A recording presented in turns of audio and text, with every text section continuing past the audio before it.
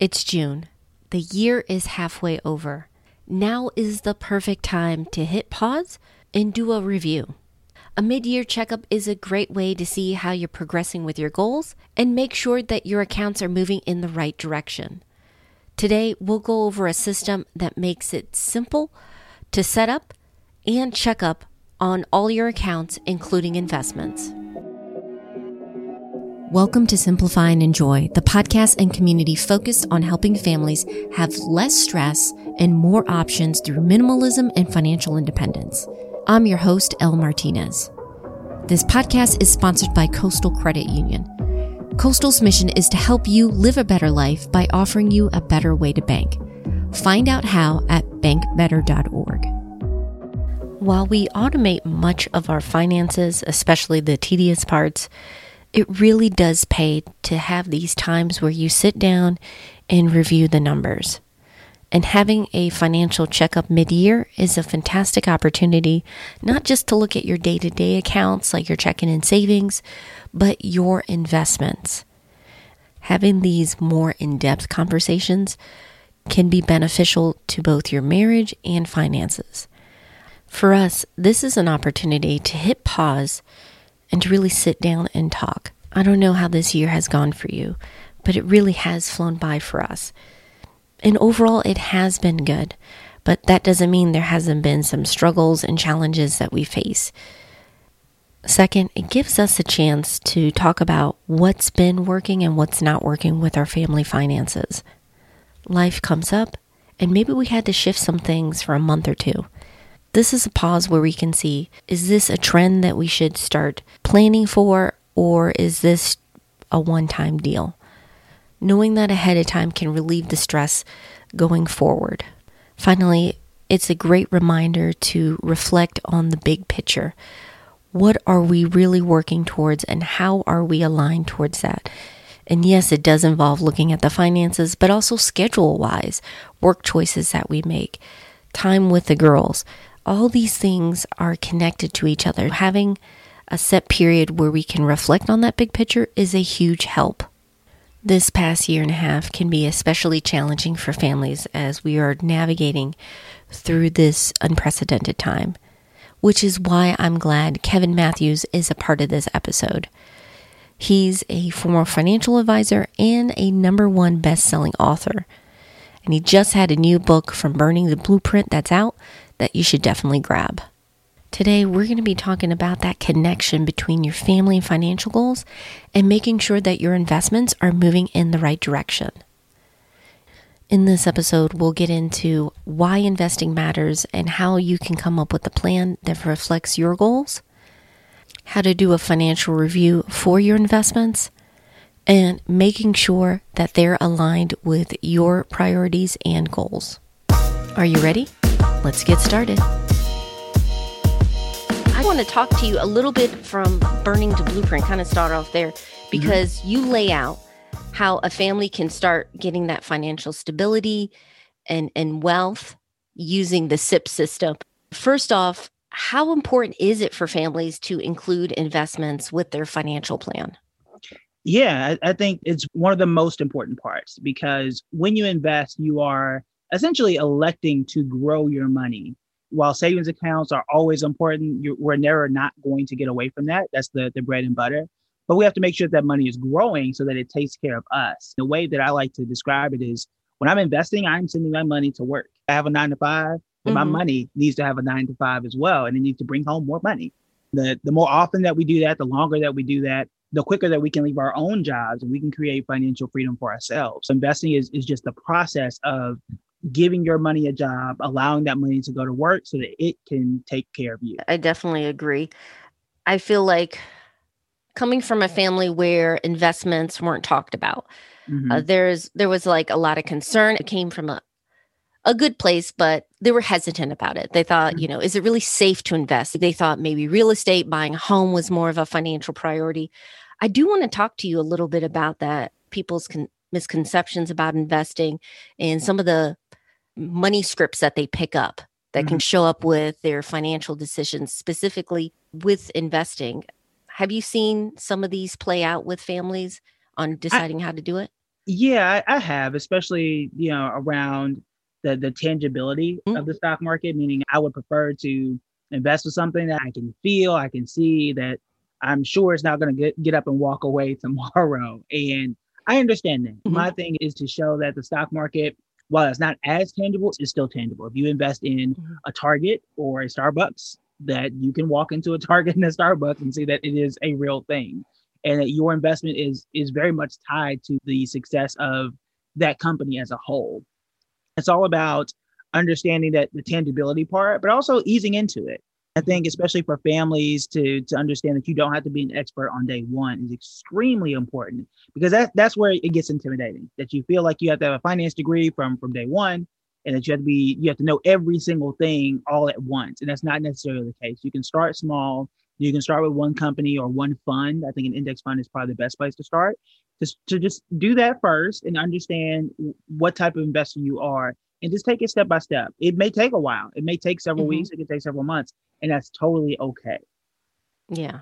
I know a lot of people are hesitant. And then this past year, maybe you've seen this too, the other extreme where you have people who are eager to make their money work for them. But what they're doing is they want to jump into things because they see this crazy growth with cryptocurrencies or what's happening Mhm. with AMC and GameStop, but they're not taking the time to understand either the technology behind it or just the businesses. What would you say to them? My thing is, and I've say this all the time, is don't let your emotions do not do math. And I think Mhm. that's the key thing. Most people take that to mean that you're falling in love with the company or a stock and it doesn't do well, but you're just hanging on to it. But it also means that people who move anxiously and feel a rush that I need to get into this, I can't miss it, I can't miss it, I got to get into this now. I don't know what it is, but I have to get into this right now. It's also an emotion that doesn't always fare well for most investors. So anytime that you're making a financial decision, you want to make sure that you're doing it out of understanding, and that Mhm. you're doing it out of your own will and not because of an emotional push, or just because you're chasing something that you think or feel that everyone else has. I think that's the key thing. We see all the time that there are some times where these what we call meme stocks like Mhm. AMC and GameStop, a lot of times they have popped, they have done extremely well. And then shortly after, they don't do so well. We talk about those all the time, right? That this Mhm. has been a recurring theme all of 2021. But we don't talk about how Kodak did something very similar. And then Kodak very quickly lost more than 70% of his value within a week. That's a risk Mhm. that I don't think most people are willing to take. We also have to pause and say, you know, there are some people who have that risk tolerance where they want to make hundreds of percent, 100% a day and all that kind of stuff. But there are regular companies out there that have built wealth for generations and generations, and those are okay too. You don't have to get Mhm. everything overnight. I think that's the key thing, especially for beginners. Yeah. Consistency will trump that anxious feeling where you cycle. I've seen people put money in, their money goes down, especially with cryptocurrency. I think Mm-hmm. even in the personal finance space, it was done as an experiment. So it wasn't a lot of money. And Bitcoin dropped. And then, Mm-hmm.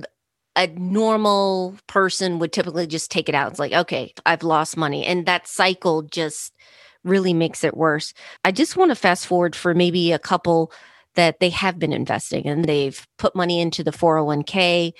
How would they go with this process of reviewing their investments, making sure that it's on track? For example, like how do you and Jess review your investments? You do it like twice a year, I think. Yeah, Okay. that's exactly right. So we do it at the end of June and at the end of December, and that's it.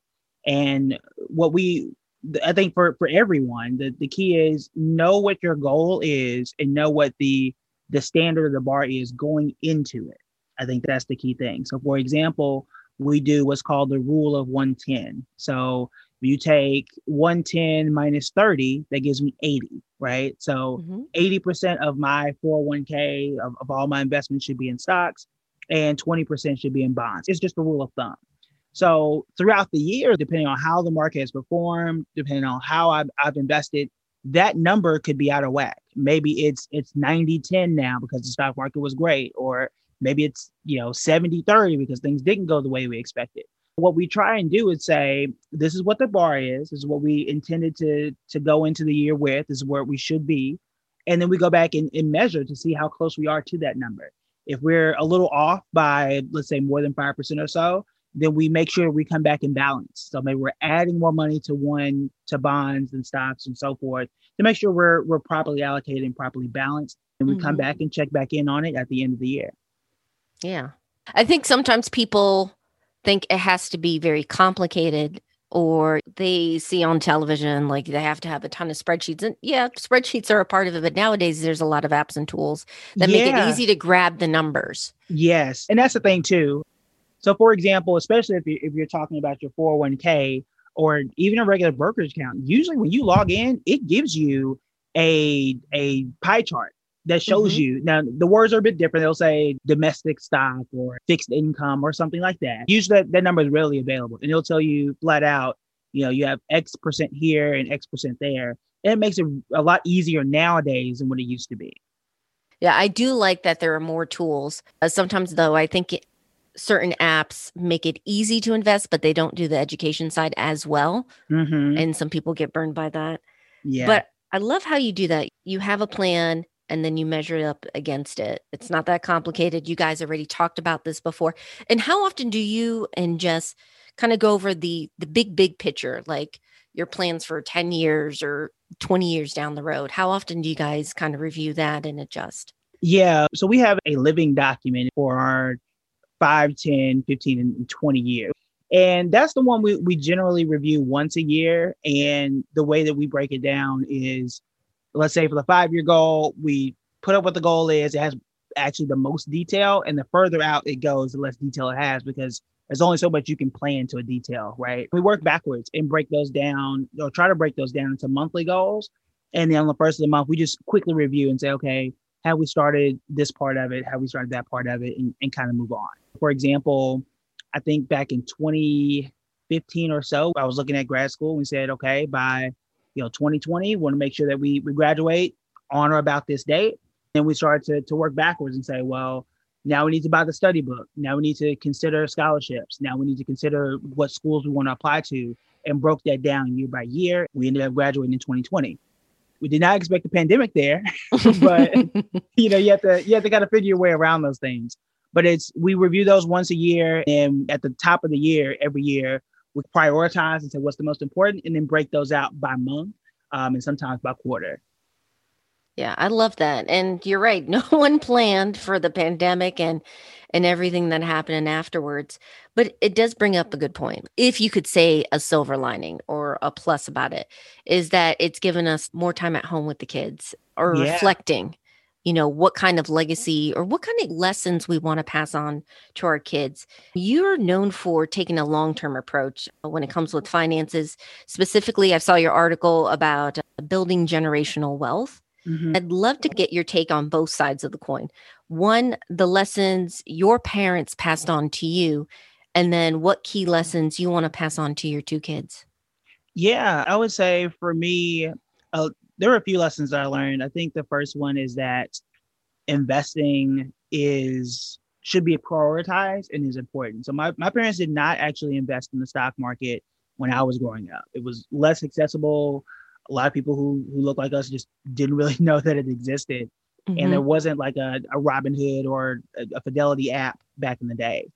But what my parents did do, especially my dad, is he was someone who rented property. He was a firefighter, and he would go to a firefighter's auction and buy cars for $1,000, $1,500, and then fix them up and then sell them for a lot more. That was my first introduction to like what investing was rather, and how it could work for you outside of just having your regular 9-to-5. And I think that's where I got that business acumen from, and where I got the idea that there might be an even better way for me to do this without worrying about title transfer and all that kind of stuff that you have to worry about with buying a house or a car. So that's the first one. The next one is being flexible and resilient financially, because everything, like you said, is not going to come out the way you expect it to. There are a lot of hurdles that we all run into, especially as parents, that you want to do X thing, and then this thing happens and you have to adjust everything all over. I was so grateful that my parents were always transparent financially and say, look, we can't afford this. We're going to have to wait till tax time, right? Or, hey, this bill was really expensive. We're going to have to reschedule this trip or something like that. While it wasn't always a fun conversation per se, it was transparent. It's that communication is what I brought into my marriage and what I hope to bring to my kids too, that we can talk about the positive things that we're trying to do and negative if that should occur, and let them know that it's not something I need to be ashamed about. It's not something I should hide and not talk about to the people who are most important to me. Yeah. I love how not only are you having these conversations with your kids, but you and your wife have started investing on their behalf. Mm-hmm. So when they are 18, they're starting on a strong foot, financially speaking, so they have choices and opportunities.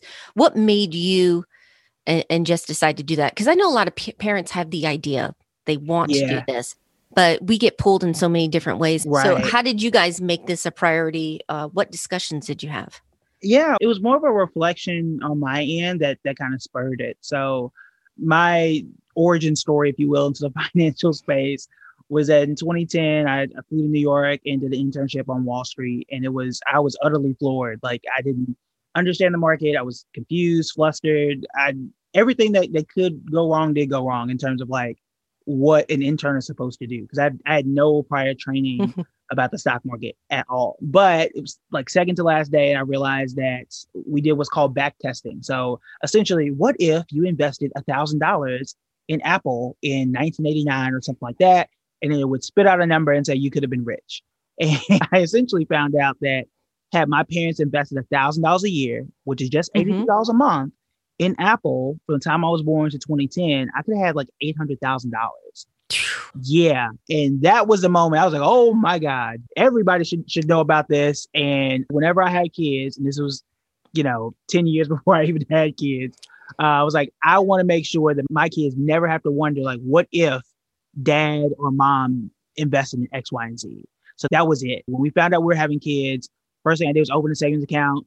Clearly, his name wasn't on it at that point in time. Yeah. But I wanted to make sure, like, look, the first thing I do when we leave this hospital is we're opening an account, and we've got to start this now. Like, even if it's a little bit of money, he'll have way more than I would have ever imagined. What happened in reality was I went downstairs while my wife was in labor, and I didn't know she was going to have the baby within 10 minutes. But because I was like, look, it's going to be like several hours. I'm like, okay, great. I'm going to go down to the lobby. I'm going to record this video real quick. I recorded the video, I don't know, 2 or 3 minutes long about the things I was going to do to ensure that just my son at that point in time, because the daughter wasn't born yet, about what we're going to do to build generational wealth, get back on the elevator, get back up there. And like, they're like, oh, the baby's coming now. And 10 minutes later. Oh, wow. So yeah, I never made that mistake again, but I almost missed it. So yeah, that was the thing. I wanted to make sure my kids never had to wonder what if, and have more options. So both of my kids now have more money than I had at 18, which, I had a part-time job. I was working left and right. I'd been working at a gas station since I was 16. And because of investing, they've already leapfrogged me at where they are age-wise to where I was when I was 18. Yeah. And your kids are small. Yeah. So they're at this point at 9 months and 3 years old. Oh my goodness. But that's something parents would love to be able to do. I'm glad that you pointed out it doesn't take a huge investment. Kevin, exactly. Thank you so much for coming on. I really appreciate this, and congratulations on the book. I mean, best-selling. It is a fantastic read. More importantly, definitely one of those that makes you think and come up with a plan for your family and your legacy, but also the community. As Kevin showed, doing these financial checkups where you're reviewing your investments, all your accounts, doesn't have to be complicated. The first step is really not about the numbers, but what your goals are. As I mentioned in my book, Jumpstart Your Marriage and Your Money, this is a crucial step that too many times gets skipped over or given the should treatment. What do I mean by that? It's when I ask a couple, well, what goals are you pursuing right now? And they'll tell me the answers they think they should be saying, such as we're thinking of buying a house, we'd like to save for retirement. If they have kids, they may tell me that they're setting aside money for college. The goals aren't bad or good, but it really makes me think, are they creating goals that reflect their values and their priorities? Another thing with these vague, generic goals is it doesn't really give you a sense of how much you need to achieve that goal.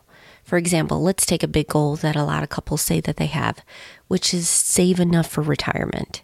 Sounds simple enough, but what does retirement look like to you? What kind of lifestyle are you guys looking forward to? For some couples, it involves a lot of travel, while others want to stay put, downsize into a smaller place, and be close to family. With those two goals, you can have a significant difference of how much you need to retire. Therefore, your financial plan is going to look different from each other. Or how about the financial independence space? You have some of those who are looking forward to retiring early. They are sick and tired of their job and they don't want to work again. Then you have families who are in the slow-fi space where, yes, they are looking to become financially independent, but they're also looking to enjoy the journey. They're adjusting things with work so they don't feel like they have to escape. Instead, they're looking for meaningful work, whether that is a paid job at the office, entrepreneurship, volunteering. They're designing a lifestyle in the present leading up to that point of financial independence that they do enjoy. Again, that financial plan that you have will reflect those goals. Will have different milestones and different choices that you make leading up to that. So if you haven't already, please don't skip out on this step. Sit down, make sure that you have a long-term plan. You don't have to set it in stone because life happens and things change and adjust, and that's the beauty of it. But have something that you're excited about that you want to work towards. As I mentioned in the book, what's been helpful for a lot of couples, it was helpful for us, is having this mentality of planning for an epic trip. One of the first decisions you make is you pick the destination.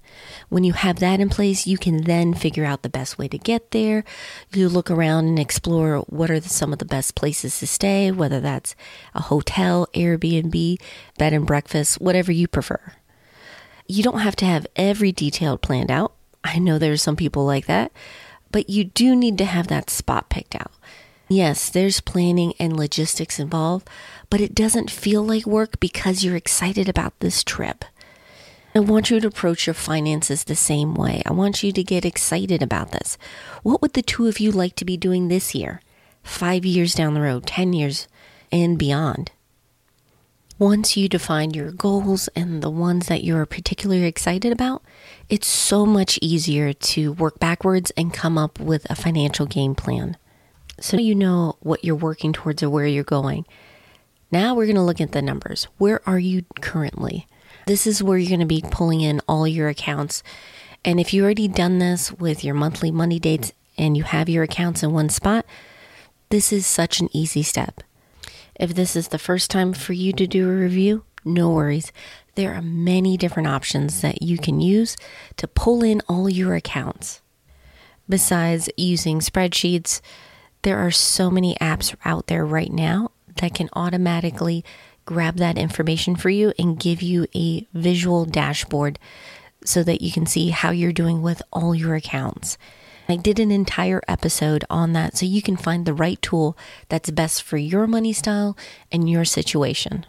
The reason it's important to have all of this information in one spot is if you've been married for any amount of time, you're going to be accumulating accounts. When we were first married, it was our joint accounts and our individual bank accounts we had before. Then with work, you have your 401k. Many couples who have a house also have a mortgage. If you have an IRA, if you have kids, now you have savings accounts for them. If you're thinking about helping them out with college, that's another account that you have.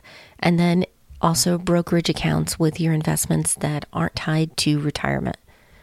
You can see how easy it is to pick up the accounts. Having a clear snapshot view of how you're doing financially is a huge time saver and it reduces the stress.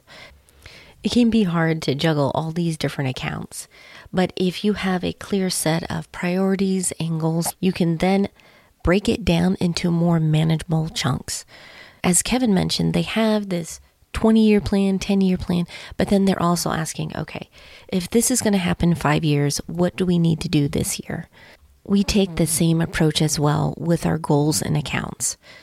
Now, since we do monthly money dates, it goes fairly quickly. We already have a pretty clear idea of how our day-to-day accounts are going, like our checking and savings. We just do a glance to make sure that there's no unusual transactions. With our 401k, IRAs, and brokerage account, we're looking at how aligned are these investment accounts with the plan we already created.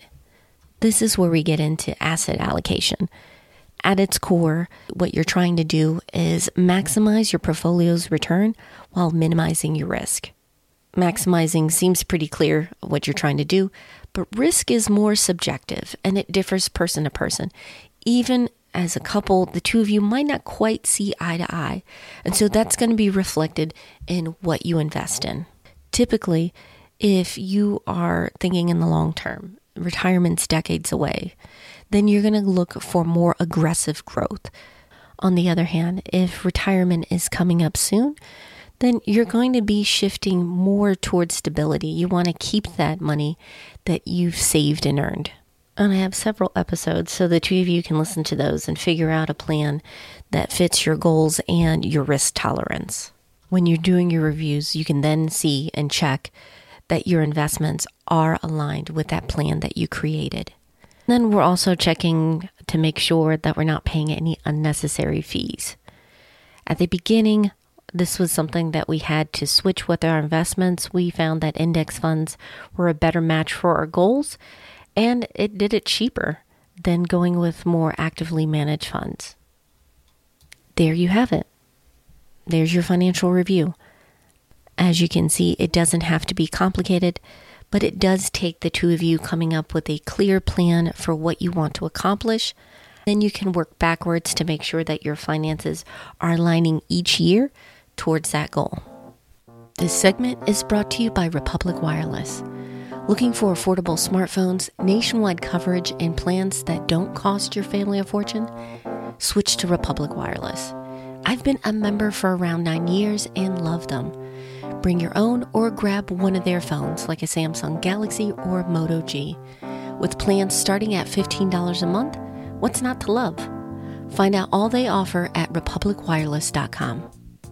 Before we wrap up, I want to share a few key takeaways I got from speaking with Kevin and preparing this episode. The first is finances follow goals. In the personal finance space, when we're talking about goals, there's usually this discussion of a percentage that you're trying to save or a certain amount that you're trying to reach. And I get that. That makes sense. That's something that you can easily track and measure. But we should also focus on the bigger picture, which is what are you trying to accomplish? What are the two of you, what are you as a family wanting to do in the next year, 5 years or beyond? And yes, things shift and change, but having a goal that you're excited about, that you're thrilled about, will allow you to then work backwards and make the finances work. And it might include cutting back on expenses, or better phrasing it, redirecting expenses to the people and projects that really matter to you. Or you may be in a situation where increasing your income is going to be the biggest help for you to hit your goals. When you understand what you're trying to achieve and really believe in the why behind it, then you're more likely to stick with it. Which leads me to the second one, which is consistency is key. Look, when we were starting out and we were reviewing our progress with paying down debt and doing these net worth reviews and financial checkups, honestly, it wasn't that dramatic. And the progress was a lot slower than maybe we had wanted at the time. But they were extremely helpful because it gave us a focus. We were able to have these conversations about what was going on, what was working, what was not, and then adjusting in real time with our finances. And now we're at a point where we do see some big shifts as we're doing these financial checkups, but it didn't happen overnight. So don't get discouraged if you guys are just starting out with these reviews that you're not immediately seeing the results that you had been hoping for. Start off talking with your goals and then work backwards to create that game plan and automate as much of that tedious but necessary stuff as possible. Those transfers in the savings, those extra debt payments, bill pay. Take care of that with automation. That way you can stay focused on the big pictures and the big wins. And then finally, comparison robs you of joy and it can hurt your finances. Like you, I do enjoy watching other people's progress. I love cheering them on when they share their wins with their financial reviews, whether that's net worth or their budgets. But I also have to remind myself that we are each on our own financial journey. So while on paper it looks the same, paying down debt, saving, investing, making better choices, simplifying things, we're all, one, coming at it from different starting points. And then two, we have different challenges and different advantages from each other that may not be included on those reviews online. Focus on what you can learn from others and then adjust as needed for your specific circumstances. If you want to discuss this more, ask questions, swap ideas, talk about your progress that you've made this year, don't forget to join us in the Thriving Families group on Facebook. We're all about helping one another, not just with our financial goals, but also our family ones as well. Just head over to simplifyingenjoy.com/FB. We'd love to see you there. Special thanks to Kevin for being a part of the show. If you want to learn more about him and his work with teaching others about investing, please check out his site over at buildingbread.com. Also, grab a copy of his new book, From Burning to Blueprint, Rebuilding Black Wall Street After a Century of Silence. It is a fantastic read, and it relates to what we've been talking about today, that personal finance doesn't exist in a vacuum. The choices we make and what's available to us can be affected by so many different threads, whether we're talking about the lessons learned from our parents, opportunities that became available based on our background, or even the effect of culture, history, and society. They all get mixed in. Kevin does a fantastic job in his book. It's basically two parts. There's one part history and one part financial boot camp that maps out how families can build financial stability and wealth. You can grab it at your local bookstore or on Amazon. As always, I'll have links to that and other resources we mentioned, plus more over in the show notes. Next week on the podcast, we've been talking a lot this season about building and diversifying your income stream. We did some work from home opportunities. We also talked about entrepreneurship, creating products, but we're going to be getting into real estate investing. What does it involve? How can you be a smarter investor if you decide that's the path for you? So if you don't want to miss out on that episode, make sure you're subscribed. We're on Apple, Spotify, Overcast. You get the idea. Where you prefer to listen, we'll be there. Our theme song is from Staircases, additional music by various artists from Audio. Finally, and most importantly, thank you so much for your support. These episodes are based on your feedback, your questions, and ideas. I am so grateful that you're taking the time to share them with me. If you want to have a say in future episodes, please be a part of our community. It's free. Just head over to simplifyingenjoy.com/join. I hope you have a wonderful week. Take care.